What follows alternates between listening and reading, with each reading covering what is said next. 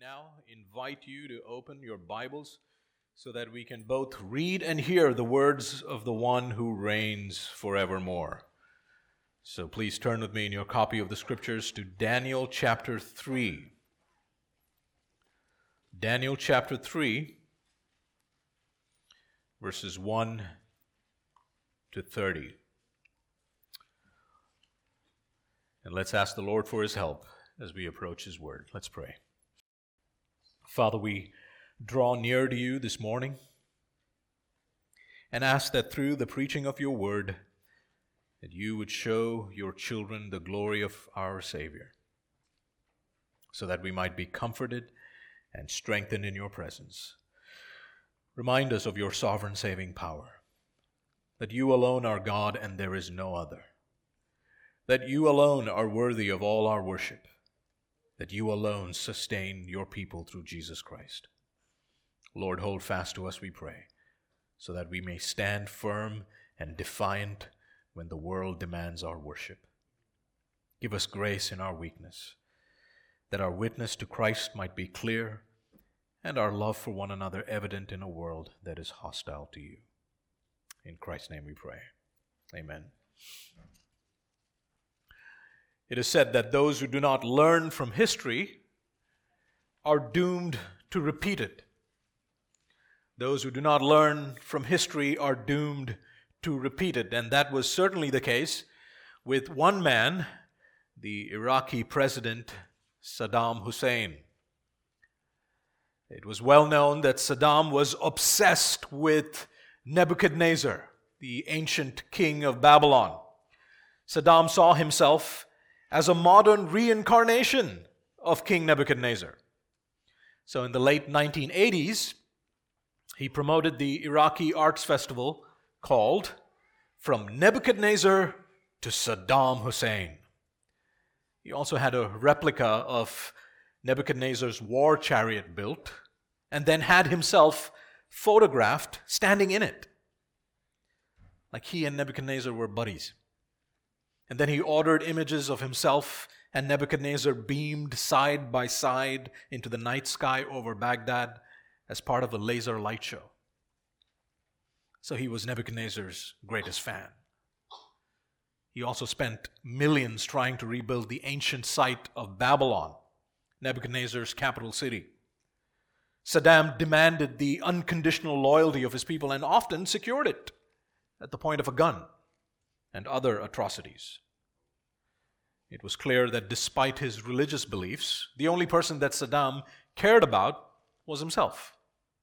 He was an idolater, worshiping the god of self, and that became even more clear as he erected several images, statues of him, all over the land. But the one statue that most people remember is that 40-feet bronze statue that he erected in 2002 in Baghdad's Firdaus Square. And just 1 year later, that very same statue was destroyed by Iraqi civilians and the U.S. Marines.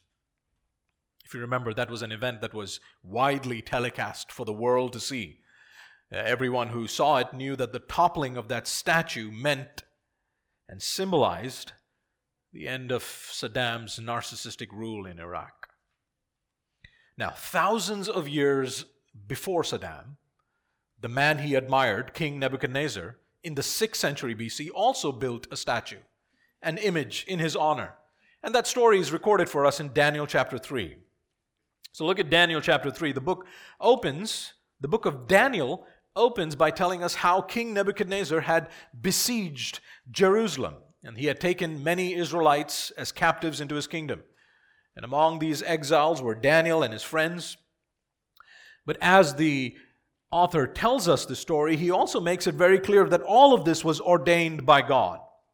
It was the Lord God, the God of Israel, the God of Abraham, Isaac, and Jacob, who gave the people of Israel into Nebuchadnezzar's hand as an act of judgment. It was an act of divine judgment for Israel's idolatry and covenant unfaithfulness. And the prophet Jeremiah prophesied that this would happen. But he also told the people of Israel what to do once they found themselves in exile. They were to seek the welfare of the city. They were also to trust in God's word of promise, a promise that in due time God would deliver his people, not just from physical exile, but from their spiritual exile. God would one day put an end to their sin problem. He would send them a Messiah from the royal line of David to deal with their sin and usher in an everlasting kingdom. Now, in the first chapter, it's revealed to us that Daniel and his friends trusted in God, and they made their allegiance, their loyalty to God publicly known.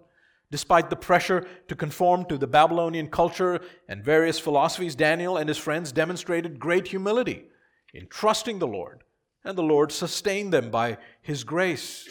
He preserved them. He gave them wisdom and understanding to see that idolatrous temptations were futile. He helped them see idolatrous temptations for what they truly were. And he also gave them the courage to remain steadfast in their covenant allegiance to him. In chapter 2, we are told that the king had a dream in which he saw a gigantic statue. Look at chapter 2, verse 32. Its head was made of fine gold, its chest and arms of silver, its middle and thighs of bronze, its legs of iron, and its feet partly of iron and partly of clay. And then the king saw in his vision how a small stone cut by no human hand destroyed the entire statue, just pulverized it till it was no more. And that stone grew into a huge mountain and filled the earth. Now, none of Nebuchadnezzar's wise men were able to tell or interpret the king's troubling dream, but Daniel prayed to the Lord, and the Lord revealed to Daniel what was going to become of Nebuchadnezzar's empire. Daniel told Nebuchadnezzar that the God of Israel, the God of heaven, was the one who removes kings and sets up kings. He was the one who had given the kingdom of Babylon to Nebuchadnezzar in the first place. And soon he was going to take it away. Each one of the metals in the statue represented a subsequent kingdom, one more powerful than the other. After Babylon would come the Medo-Persian Empire, then the Greeks, and then Rome. And in the days of the Romans, God would send his Messiah, whose coming would inaugurate the beginning of the end of every earthly kingdom. And his kingdom, the Messiah's kingdom, would last forever. Now, upon hearing this from Daniel, Nebuchadnezzar was very impressed. He was impressed with the power of Daniel's God to reveal mysteries. And so he gave Daniel great honors, and he kept him close by, just in case he needed him again. He kept him close by at the king's court. And upon his request, he also promoted his friends Shadrach, Meshach, and Abednego. He appointed them over the affairs of the province of Babylon. And I wish I could say, and they all lived happily ever after. But not in Babylon. Not for them, and not for us. You see, Isaiah speaks of the Babylonian exile in Isaiah 48, verse 10. This is how he describes it. He describes it as the furnace of affliction. That's Babylon. And in the book of Revelation, the name Babylon is symbolic of the kingdoms of this world. Babylon is not friendly towards those who swear allegiance to the one true God. Babylon demands our worship. Now, as Christians, we too, like Daniel, are living in a world that is not our home. And just as Daniel and his friends longed for their homeland, we too long for that heavenly city, the New Jerusalem, the promised land of the new earth. The kingdom of God has been inaugurated in Jesus Christ in his death and resurrection and ascension. But it'll only be fully here when Christ returns. Until then, we will face many trials as we sojourn in this world as strangers and exiles. And so we should not be surprised when trials come. If you are a Christian, your Babylon is where you live. Our Babylon, in God's providence, is the UAE. And no matter how much the government and the media want you to believe how awesome everything is here, this is not where we will get our happily ever after. No, the kingdoms of this world are doomed to pass away. But there is a glorious kingdom coming, a happy land of which you and I are citizens. But in Babylon, we will have trouble. But take heart, because our Savior, of whose kingdom this book talks about, He has overcome the world. Now, God had prepared Daniel and his friends for this moment. He sovereignly ordained their first test of faith, if you remember, and they trusted in Him and refused the food that was offered to idols. And after 3 years of training, they were threatened with a death sentence. But once again, they looked to God, and God revealed the king's dream to Daniel, and they were delivered from death through God's revelation and Daniel's mediation. And now again, these men faced the pressures of idolatry, of the very kind that brought God's judgment on the nation of Israel in the first place. And so here's what we'll get to see in this fascinating account. We'll get to see in this passage, number one, the pressures of idolatry. Number two, the prejudice of the ungodly. 3, the perseverance of the faithful. And 4, the presence of a deliverer. I'll say that again. The pressures of idolatry, the prejudice of the ungodly, the perseverance of the faithful, and the presence of a deliverer. But first, let's see how Nebuchadnezzar responds after hearing about God's coming kingdom. Look at verse 1. King Nebuchadnezzar made an image of gold whose height was 60 cubits and its breadth 6 cubits. He set it up on the plain of Dura in the province of Babylon. Now, if you remember that in chapter 2, Nebuchadnezzar was greatly troubled by the dream he had. He lost sleep over it. He saw a statue made up of different metals, each symbolizing a kingdom, and the head of the statue was made of gold. You remember what Daniel said, that represents you, O king. And so Nebuchadnezzar's reign had an expiry date. Another kingdom was coming. And in response to that revelation, what does Nebuchadnezzar do? Well, he doesn't reflect on his mortality and consider his ways before the Almighty God of heaven, who gave his kingdom into his power. Instead, he was impressed with God's power. He was impressed with God's power to reveal dreams through Daniel. So Nebuchadnezzar stands in awe of Daniel doing his thing, and he says, "Wow, that is so cool. Your God is amazing. He is the God of gods and the Lord of kings. First prize goes to your God, Daniel. Well done." Beloved, if your heart worships power, if it's captivated by power, guess what your heart will love? Displays of power. Your God can reveal mysteries? Oh, that's cool. What else can He do? See, Nebuchadnezzar doesn't get it, does he? You see, our responses reveal the idols of our hearts. Friends, idols are not just images of stone or wood. They can be anything that your heart desires, loves, enjoys, and treasures more than God. If the idol of your heart is power, if that's what you love, that's what you crave, that's what gets you most excited, that's what you daydream about, then here's what you will hate.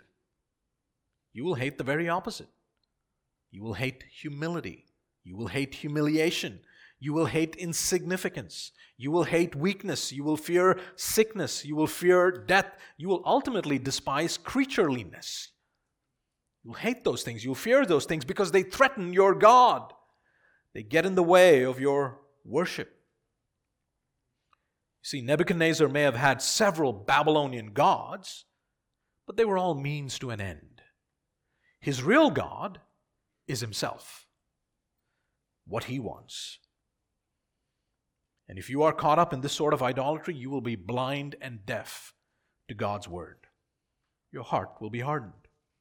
We know Nebuchadnezzar doesn't get it because look what he does. He builds an image of gold, probably of himself. After hearing God say to him, "You're not going to last forever, pal. God's kingdom is coming that will shatter every other kingdom." Nebuchadnezzar's response is, "Oh, then I need to ensure that my kingdom will last forever. I won't be just the head of gold. I will change my future. The entire statue from head to toe will be of gold." And so he makes this obscene statue, this image of gold, 60 cubits by 6 cubits. That's equivalent to 90 feet by 9 feet. So it's tall and skinny. It's golden. shiny, dazzling. He wants it to be seen, so he sets it up on a plain, no obstructions. He puts it on the plain of Dura, 6 miles southeast of the city, and he sets it up. He sets it up. Notice how many times the phrase set up is used. It's repeated 9 times. Imagine that. 9 times in this passage. This is the writer's way of mocking Nebuchadnezzar's folly. This is the Holy Spirit's way of mocking false worship. Remember Daniel 2 verse 21? What does Daniel say? God is the one who sets up kings and kingdoms. And here we see the great rebellion of self-worship. I will set up. But Nebuchadnezzar is not happy with merely setting up this monument in his honor. No, he wants the entire kingdom to worship him and his kingdom values and his kingdom purposes. Worship me by worshiping my golden image. He's exchanged the truth for a lie, hasn't he? He serves the creature, not the creator. He does not serve the God of heaven. And now he seeks the glory that belongs to God alone. And so he demands it. He demands worship. And he starts with his government officials, with those who are the most powerful. Look at verses 2 to 4. Then King Nebuchadnezzar sent to gather the satraps, the prefects, and the governors of the counselors, the treasurers, the justices, the magistrates, and all the officials of the provinces to come to the dedication of the image that King Nebuchadnezzar had set up. Now, who are all these people? Well, the satraps were chief representatives of the king, powerful men. Prefects were either military commanders or provincial rulers. Governors were civil administrators. Counselors were royal advisors. Treasurers administered, of course, the funds of the kingdom. Justices were administrators of law. Magistrates were judges who passed judgments in keeping with the law. And all the officials of the provinces were probably subordinates of the satraps or prefects. So these were the movers and shakers of the kingdom. Anybody who's somebody is summoned. Nebuchadnezzar called them, and then the writer could have just said, and everyone came. But that's not what he says. Look at verse 3. Then the satraps, the prefects, and the governors, the counselors, the treasurers, the justices, the magistrates, and all the officials of the provinces gathered for the dedication of the image that King Nebuchadnezzar had set up. And they stood before the image that King Nebuchadnezzar had set up. What does that tell you? Nobody objected. No questions were asked. Despite their great learning and lofty positions in government, like mindless fools, they were called and they came. A whistle was blown, and like well-trained dogs, they came running. See, these were men who had the most to lose: power, position, control. So they came. Friends, we live in a land whose chief idols are money, power, and reputation. You know that very well. And these idols are not planted on a plain in Dura, but they are in the hearts of people. You know, what rules your heart will be evident in your life. It will be evident in your words and in your actions. If your idol is control, if that's what you worship, then uncertainty will drive you nuts. And you will worry all the time because your idol will be constantly threatened by uncertainties. And you will become like what you worship, controlling, manipulative in your words and your actions, and people around you will feel suffocated. They'll feel condemned. What rules your hearts will be evident in your words and in your actions. But like we see in the story, idolatry or false worship, the worship of these idols, starts from the top and it trickles down. You see, false worship always has its own set of service leaders who lead from the front.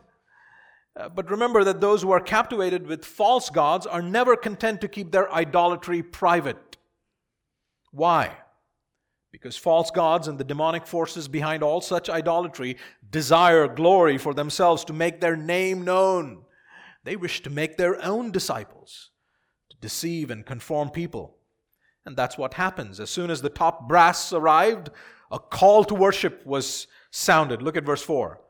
And the herald proclaimed aloud. So here's that twisted call to false worship.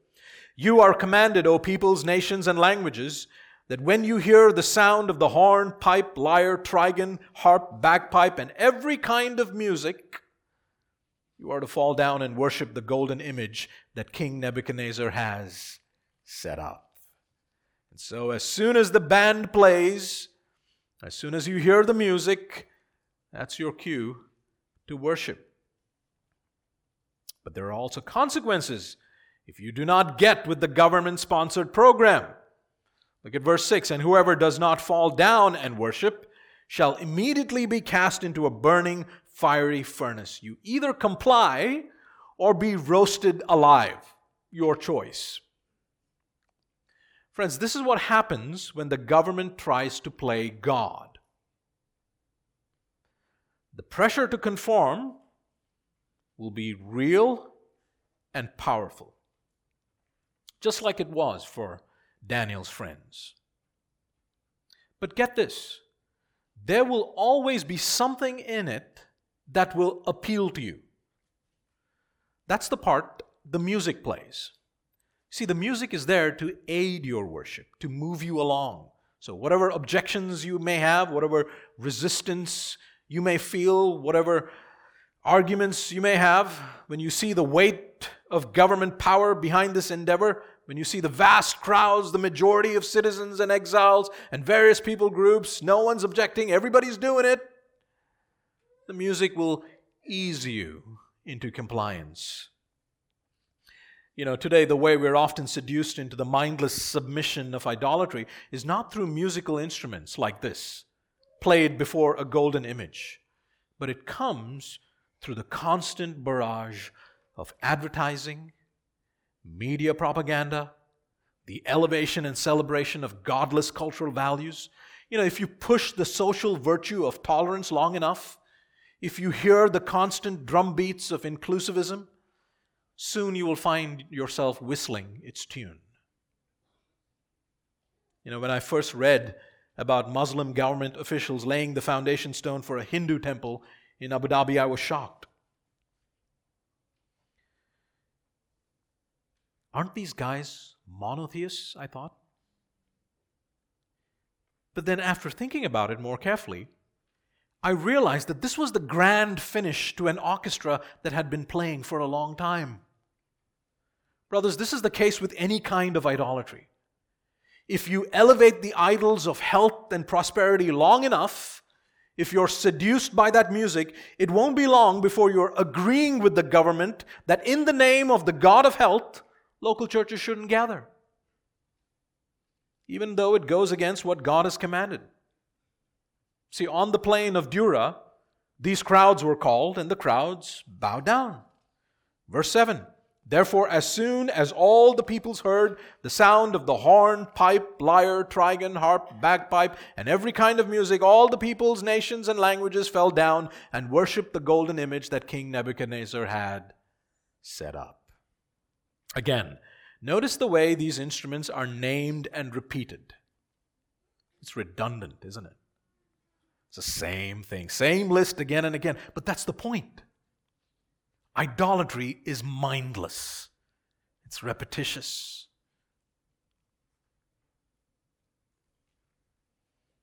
If your idol is pleasure, think about how you give in to that pleasure. How you're seduced into pornography. Just mindlessly.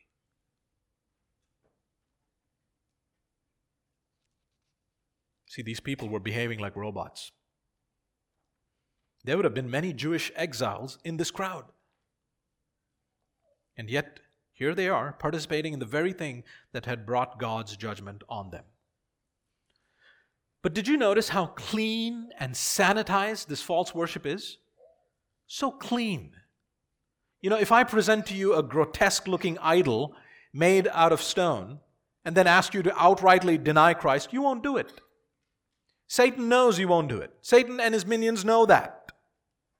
But he knows you're more likely to succumb to idolatry if all its religious decorations, all the trappings are removed. No priests, no incense, no chanting. No, this is all done in the name of one man. One man, King Nebuchadnezzar. Show your allegiance to me by worshiping what I value, my image. See, the way idolatry is presented in Daniel is that it highlights self-worship. When the government starts to play God, they will start to define what is good and what is bad. They will tell you what is virtuous and what is offensive. They will tell you what is loving and what is unloving. They will dictate what is essential and what is optional. They will tell you what is important for human flourishing and what is not. And they will do all of that, just like Adam and Eve, apart from the Word of God. You know, if the last few years was about the worship of health and power, in the coming years, you will see the worship of the earth being propagated. Already we are hearing terms like climate justice being introduced in the media. Watch out. Friends, the defining characteristic of this kind of idolatry is that it points to man. And here on the plains of Dura, it looked like it was an overwhelming success. People were bowing down, except few. You see, there were some who refused to bow down and worship the image. And that was not received well. Which brings us to our second point, the prejudice of the ungodly. Look at verses 8 to 12. Therefore, at that time, certain Chaldeans came forward and maliciously accused the Jews. If you remember, these Chaldeans were the wise men in Nebuchadnezzar's court. And now they make it their aim to do harm to the Jews. The text says that they maliciously accuse them. That phrase translates the Hebrew idiom, they ate the pieces of the Jews. They ate the pieces of the Jews. You know, the writer describes these men as beastly, wanting to eat the pieces of the Jews, wanting to devour them. Now, who should that remind you of? Satan. 1 Peter 5:8, your adversary, the devil, prowls around like a roaring lion seeking someone to devour. You know, this way of describing people and events shows up a lot in the book of Daniel and even in the book of Revelation. So kings and kingdoms, governments and human power systems are described in visions as beasts. You know, God wants us to see that if you pull back the curtains, there are dark and beastly spiritual forces at work, especially when we're confronted with unbelief and idolatry and hostility towards God's people. Beloved, whether it's preaching the gospel or pursuing the obedience of faith in this world, we do not wrestle against flesh and blood, but against the rulers, against the authorities, against the cosmic powers over this present darkness, against the spiritual forces of evil in the heavenly places. This is why we must look to our Savior, our Redeemer. Did we in our own strength confide, our striving would be losing. We're not the right man on our side, a man of God's choosing. No, we must look to our Savior.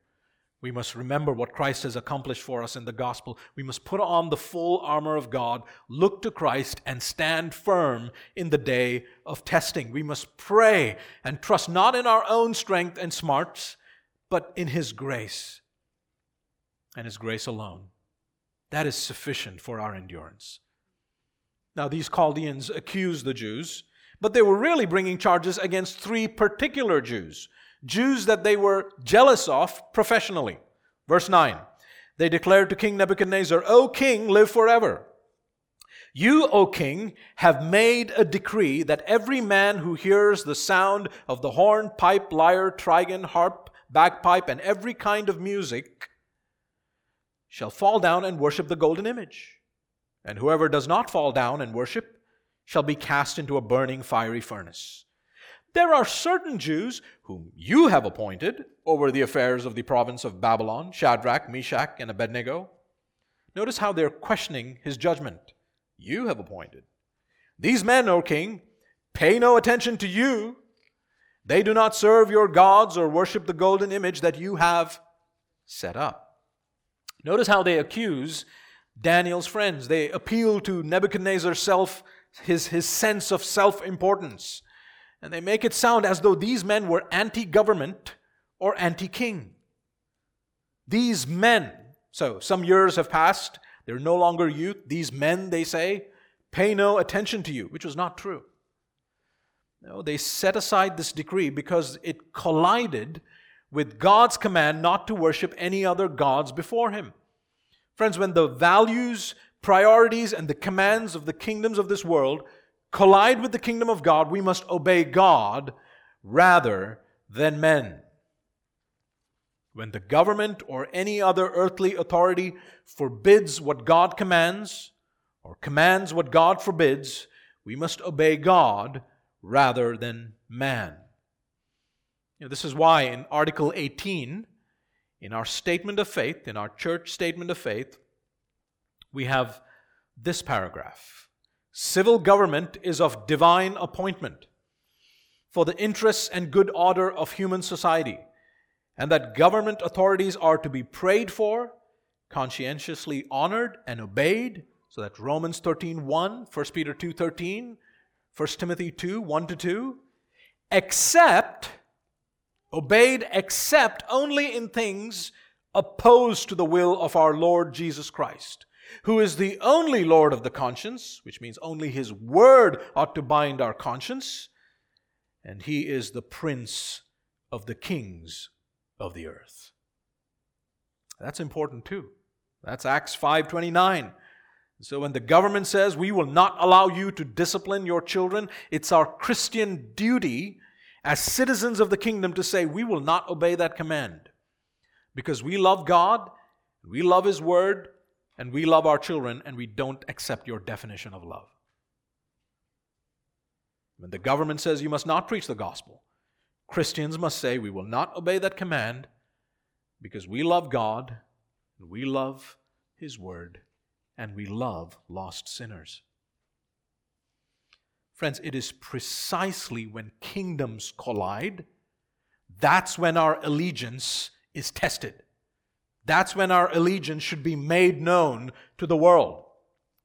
Martin Luther once wrote, "If I profess with loudest voice and clearest exposition every portion of the truth of God, except that little point which the world and the devil are at that moment attacking, then I'm not professing Christ, however boldly I may be professing Christ." You see, where the battle rages, there the loyalty of the soldier is proved. I'll say that again. Where the battle rages, there the loyalty of the soldier is proved. And to be steady on all the battlefield besides is mere flight and disgrace if he flinches at that one point. Always remember that. You can call yourself a Christian all you want, but if you are presented in God's providence a situation in which you will have to pick between your parents telling you to marry an unbeliever or face the uncomfortable consequences of a strained relationship with them, and you decide to marry an unbeliever out of pressure, you have just bowed down before the golden image of parental approval and the idol of marriage. Where the battle rages, there the loyalty of the soldier is proved. If Shadrach, Meshach, and Abednego had bowed down before the golden image, they would have violated the very first commandment. It would have been an act of covenant unfaithfulness and a demonstration of a lack of love towards the God of Israel, the high King of heaven. This is what the Lord said to His people at Sinai, Exodus 20, verses 2-5. Listen carefully. "I am the Lord your God who brought you out of the land of Egypt, out of the house of slavery. You shall have no other gods before me. You shall not make for yourself a carved image or any likeness of anything that is in heaven above, or that is in the earth beneath, or that is in the water under the earth, you shall not bow down to them or serve them. For I, the Lord your God, am a jealous God. You see, idolatry in the Old Testament and the New Testament is described as spiritual adultery, a covenant unfaithfulness that provokes God. Beloved, it is not your tolerance and peaceful coexistence among people of other religions that will get you into trouble. It won't be those things. No, it will be your exclusive devotion to Christ. As long as you keep Him as one among many gods, the world will be okay with that. They are happy as long as your Jesus is an accommodating Jesus, as long as your Jesus is an inclusive Jesus, a Jesus who is nice enough to let people be. But the moment you say you will bow the knee to Christ alone, that's when the world will rage and gnash its teeth against you. Jesus said to His disciples in John 15, verse 19, "If you were of the world would love you as its own. But because you are not of the world, but I chose you out of the world, therefore the world hates you." Friends, this enmity that God has Himself placed between the seed of the woman and the seed of the serpent exists today, and it existed then. You see that between the Chaldeans and Shadrach, Meshach, and Abednego. The Chaldeans tell Nebuchadnezzar about these men, and then he summons them to explain themselves. Look at verses 13 to 15. Then Nebuchadnezzar, in furious rage, commanded that Shadrach, Meshach, and Abednego be brought. So he gets angry whenever his idol of power is threatened. So they brought these men before the king. Nebuchadnezzar answered and said to them, "Is it true, O Shadrach, Meshach, and Abednego, that you do not serve my gods or worship the golden image that I have set up?" Now, the fact that he asked them tells you that maybe he didn't readily trust these Chaldeans, something we've already seen in chapter 2. And so he gives them another chance. Verse 15, "Now if you're ready, when you hear the sound of the horn, pipe, lyre, trigon, harp, bagpipe, and every kind of music, to fall down and worship the image that I have made, well and good. But if you do not worship, you shall immediately be cast into a burning, fiery furnace. And who is the God who will deliver you out of my hands?" Nebuchadnezzar's confidence in his threat is that there is no God, not even their God, who can rescue these men from his hands or power. Now, it's tempting to think that Nebuchadnezzar has short-term memory loss. After all, Daniel in chapter 2 has already told him that the God of heaven was the one who had given him the kingdom and the power and the might and the glory. But it's not that he lacked that information. He did not believe it. If he did believe it, he would have responded differently to Daniel's interpretation of his dream. No, Nebuchadnezzar's response reminds us of another pompous king, Pharaoh. Remember Pharaoh in Exodus 5:2? Pharaoh said, "Who is the Lord that I should obey his voice and let Israel go? I do not know the Lord, and moreover, I will not let Israel go." This is the song of every unrepentant heart. Who is the Lord? Or take the chief priests and the scribes of Israel who mocked Jesus on the cross, saying, "Oh, he trusts in God. Let God deliver him now. Let's see." But Shadrach, Meshach, and Abednego did believe in the God of their fathers, the God who had brought them into this land of exile, and the one who was sustaining them by His grace. They believed in Him and the promise of a coming kingdom and its Messiah, and they were willing to risk their very lives because they had a sure hope. They had a sure hope. And that brings us to our third point. Look at the perseverance of the faithful. Look at how these men responded. Look at verses 16 to 23. Shadrach, Meshach, and Abednego answered and said to the king, "O Nebuchadnezzar, we have no need to answer you in this matter." Now, they're not being rude. They're saying, in effect, we're not going to rethink this. Our mind is made up. If this be so, if this is what you have decided, then hear this. Our God, whom we serve, is able. Did you hear that? Our God is able. This is the heart of our confidence, isn't it? Now to Him who is able to keep you.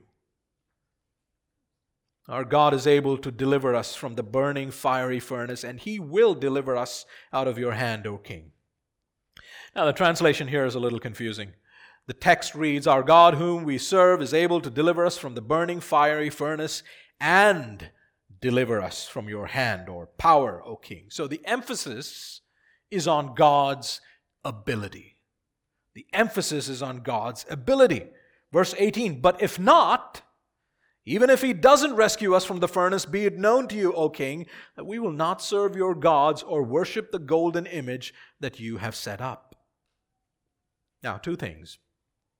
Often at this point, people wonder, where's Daniel? And the answer to that is we simply don't know why he's absent. Chapter 2 tells us that he remained at the king's court, so it's possible that he was not present that day at Dura. But given the fact that everyone who was someone was present at that event, it makes you wonder, doesn't it?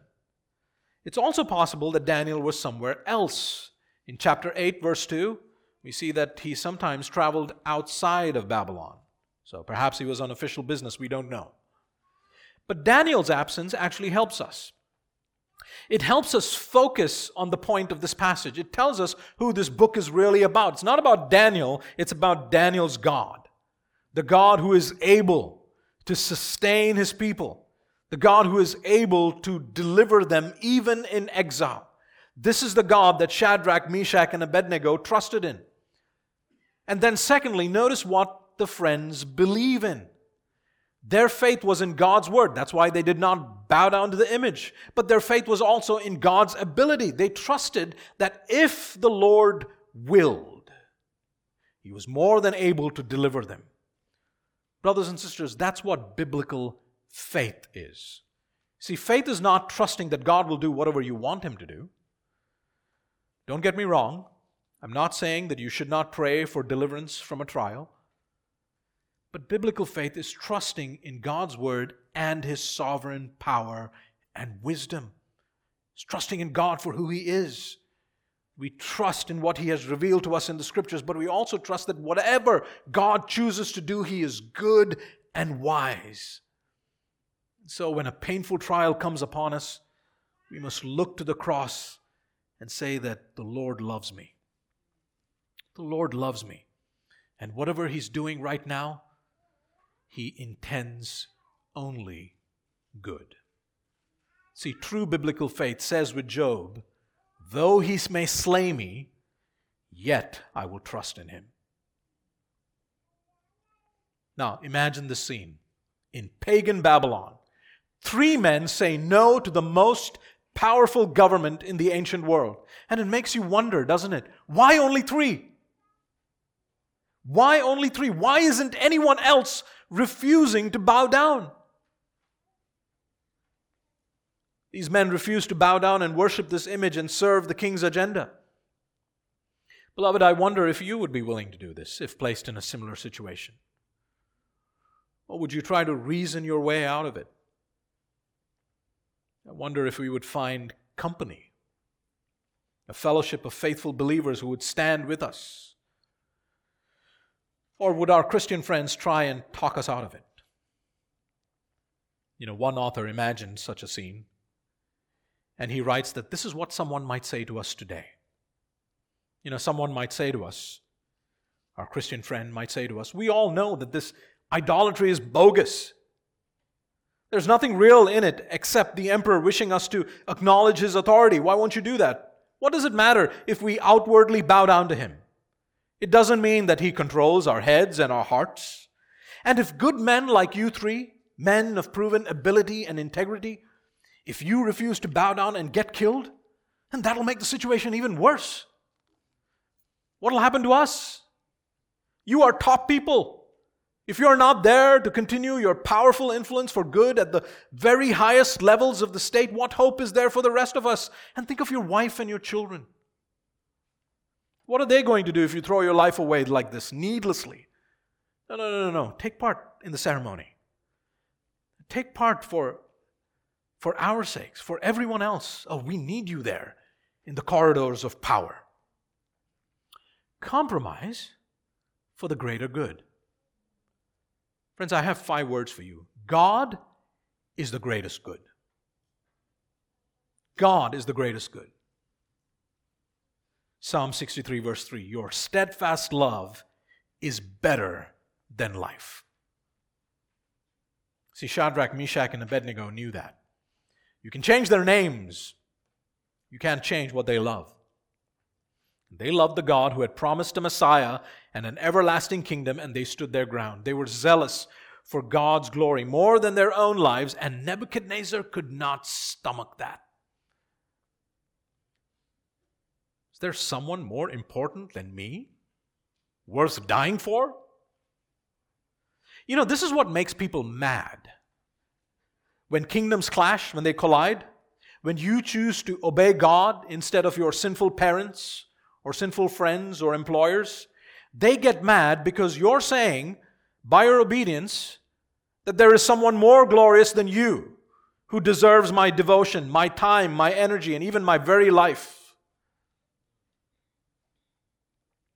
You know, I'm so encouraged when I hear stories of some of our members telling their employers who in the UAE often act like they own us. I'm so encouraged when people take a stand and say, I need to go to church and be with God's people. And they're willing to count the cost. Brothers and sisters, Christ is worth your very life. What's a pay cut? You know, let the world know where your loyalties lie. Let the world know where your affections lie. Let them know who your king is. And when they look at you and they are flabbergasted by your actions, when they're confused, when they're surprised that you're willing to lose so much, tell them what you have gained. Tell them about the good news of the kingdom. Beloved, this is the life that Christ has called us to. He is worthy of all our worship because He created us and He redeemed us by His own blood. We belong to Him. Jesus said in Matthew 10:37-39, whoever loves father or mother more than me is not worthy of me, and whoever loves son or daughter more than me is not worthy of me. And whoever does not take his cross and follow me is not worthy of me. Whoever finds his life will lose it, and whoever loses his life for my sake will find it. So they stood their ground.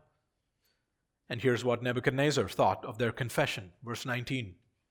Then Nebuchadnezzar was filled with fury, and the expression of his face was changed against Shadrach, Meshach, and Abednego.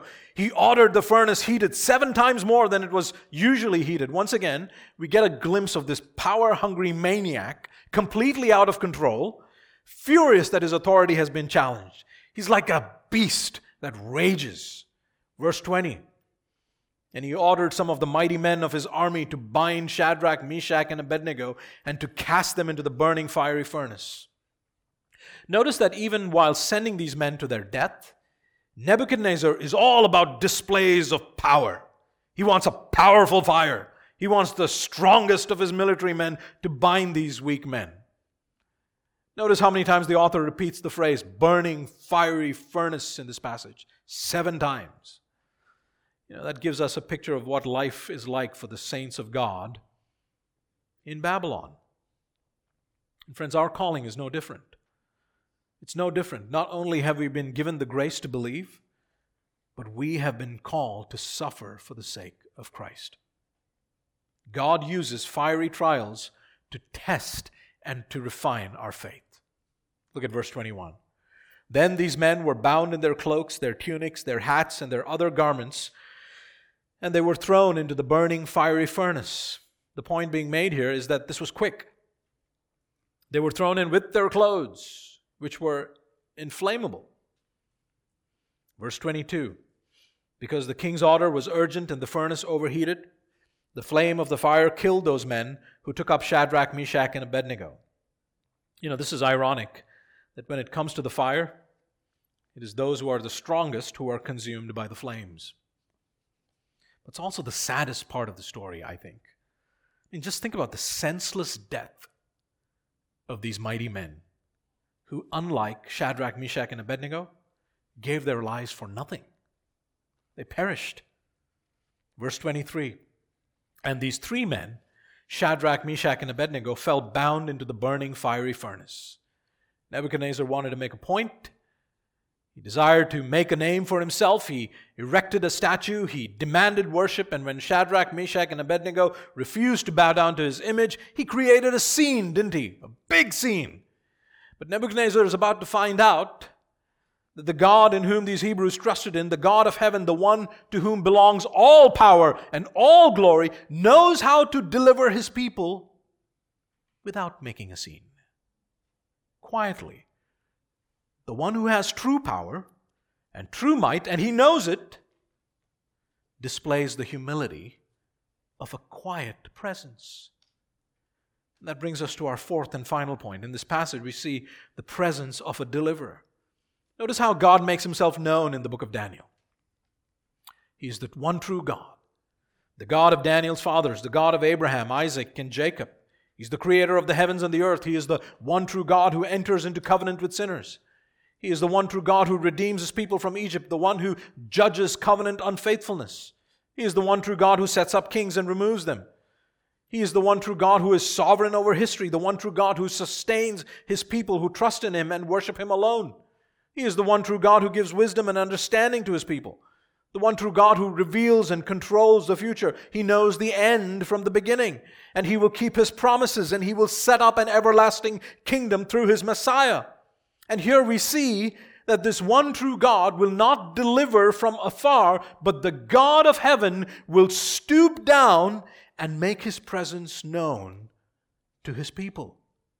See, Nebuchadnezzar looks intently at the furnace, and he sees something that startles him, something that doesn't make sense. Look at verses 24 to 30. Then King Nebuchadnezzar was astonished and rose up in haste. He declared to his counselors, "Did we not cast 3 men bound into the fire?" They answered and said to the king, "True, O king." He answered and said, "But I see 4 men unbound. They had been set free. Their bonds had been broken. I see them walking in the midst of the fire, and they are not hurt. And the appearance of the 4th is like a son of the gods." See, Nebuchadnezzar looks at the furnace. This would have been made of brick, probably with an opening at the top where they'd have dropped in these men, and it would have had an opening in the front so he could look through. He sees a human-like figure, and he doesn't know what to make of it.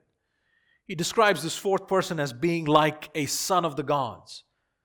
You see, this king is a pagan, and all that he's able to tell is that figure looks like a human, but it also looks divine. In verse 28, look at verse 28, he identifies this figure as an angel. You know, often in the Old Testament, a mysterious figure called the angel of the Lord appears visibly. Unlike other angels, he bears the name of God. He accepts worship. Friends, this is a theophany, an appearance of God in visible form. And this appearance says something about him. Beloved, who else do you know? Who else do you know who enters into our existence, who enters into our suffering in order to remove our bonds and set us free from the power of the enemy? Do you know this deliverer? Do you know his name? Friends, this appearance and deliverance prefigures a greater deliverance when the Messiah promised to Israel entered into our sinful world to save us from our sins. What God revealed to Daniel in Nebuchadnezzar's dream, he fulfilled by sending his Son, who came from heaven and took on human flesh and died in our place to deliver us. And the thrust of the ministry of the apostles in the New Testament is to herald that good news that the Messiah is Jesus. He is the fulfillment of all the promises of the Old Testament. This is the one who came to save us from our sins. And while Shadrach, Meshach, and Abednego were miraculously delivered from physical death in a furnace, Jesus delivers us from a much more horrifying furnace. You know, that furnace would make Nebuchadnezzar's furnace look like a matchstick fire. In the Gospel of Matthew, twice Jesus refers to hell as a fiery furnace. And this furnace is for everyone who does not worship the one true God and His Son, Jesus Christ. Friends, the good news of the gospel of the indestructible kingdom of God is that Jesus came. And He died on the cross for our transgressions. And He died for the idolatry of every sinner who would turn from their sin and put their trust in Him. When Jesus came, He came in obscurity. There was no grand dedication ceremony. No band called into play at His birth. No spectacular displays of power that would have wowed a sinful world. No, He came in weakness, quietness. And He purchased our salvation in weakness. And when He went through His trial on the cross, He suffered alone, didn't He? He was forsaken, so that those who trust in Him would not only be forgiven of their sins, but would receive the presence of His Spirit. Jesus did this so that we would never have to suffer alone in this age. He said, I will never leave you nor forsake you. Friends, this is the God who delivers us from Satan, sin, and death. And today, He can be your deliverer if you repent of your sins and put your trust in Him. Turn to Christ, and you will know the comfort of His sustaining grace till He comes and consummates His kingdom. And when He does, that will be the time when sin, suffering, and death will be no more. But until that day, remember that He reigns. He reigns now as Messiah and King until He puts all His enemies under His feet. Not only did the Lord miraculously deliver Shadrach, Meshach, and Abednego that day, He sustained them, didn't He? He sustained them in the fire. We often forget that little detail. We think God rescued them from the fire. Yay, they lived. But He let them fall in. They were walking around until they were called out. He was with them in their trial, wasn't He? Sustaining them, strengthening them, preserving them. Brothers and sisters, this is what the Lord does for us in our trials as well. You know, God has rescued us from eternal death. He has not promised to rescue us from physical death in this life. There have been many Christian martyrs over the centuries. But He does promise to be with us in every trial. When through fiery trials your pathway shall lie, my grace all sufficient shall be your supply. The flame shall not hurt you, I only design your dross. That means your sins, your impurities, your sins to consume and your gold to refine. Beloved, our trials are designed by God to expose our idols, our unbelief, so that we can put them to death at the foot of the cross, so that we can repent and continue trusting in Christ. You know, we will go through the fiery trial, but guess what? Our bonds are broken. We're free. We'll go through them as free men. You know, these men were there in the furnace until they were called out. Then Nebuchadnezzar came near to the door of the burning fiery furnace. He declared, Shadrach, Meshach, and Abednego, servants of the Most High God, come out and come here. Then Shadrach, Meshach, and Abednego came out from the fire. I would have just said, no, you come in here. Verse 27. And the satraps, the prefects, the governors, and the king's counselors gathered together and saw that the fire had not had any power over the bodies of those men. The hair of their heads were not singed, not burned. Their cloaks were not harmed. Remember, they were cast in with their clothes, and no smell of fire. Imagine that. Not even the smell, not even a hint, no smell of fire had come upon them. Remember what he said, who is the God who will deliver you out of my power? That was his boast. Not only did they not perish, the fire that he had heated up 7 times has had 0 effect on them. Verse 28, Nebuchadnezzar answered and said, Blessed be the God of Shadrach, Meshach, and Abednego, who has sent his angel, and delivered his servants who trusted in him, and set aside the king's command, and yielded up their bodies rather than serve and worship any god except their own God. So right here from this pagan king's lips comes a true summary that is recorded for us. And this would have encouraged every Israelite in exile to trust in the God of Israel, to not fear anyone else but Him, and to withstand whatever trial, even death, and not give in to idolatry. But Nebuchadnezzar still doesn't trust in God. Don't be impressed by that confession. Nebuchadnezzar is like a news reporter reporting the news. Look here, blessed be the God, it's wonderful. He sent his angels, delivered his servants, trusted in him. He is still not his God. God is their God, their own God. Verse 29. Therefore I make a decree, another decree. Any people, nation, or language that speaks anything against the God of Shadrach, Meshach, and Abednego shall be torn limb from limb, and their houses laid in ruins, for there is no other God who is able to rescue in this way. And the king promoted Shadrach, Meshach, and Abednego in the province of Babylon. Again, higher posts, rewards. The miraculous nature of their deliverance was inescapable. Nebuchadnezzar now has to eat his words. Notice what he does. He still needs to come up on the top. He still needs to save face.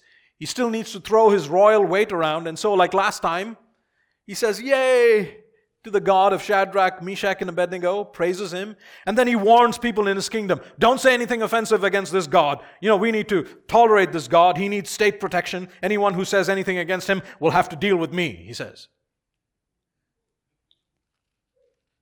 Nebuchadnezzar still needs to learn that God not only reveals mysteries and delivers his people, that he not only sets up kings, Nebuchadnezzar needs to learn that this God rules over him personally. He's going to learn that the hard way. We'll see that in the next chapter. But we must conclude. Beloved, the deliverance which God has accomplished for us in Christ is like the deliverance described in this passage.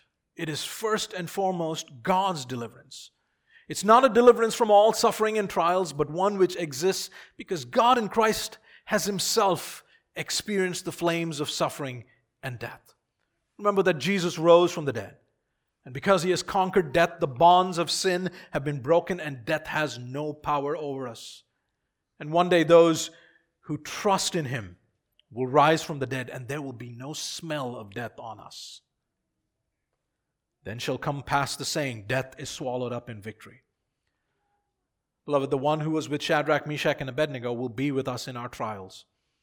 And one day he will call us out of our graves and give us new resurrection bodies that do not have the smell of death on them.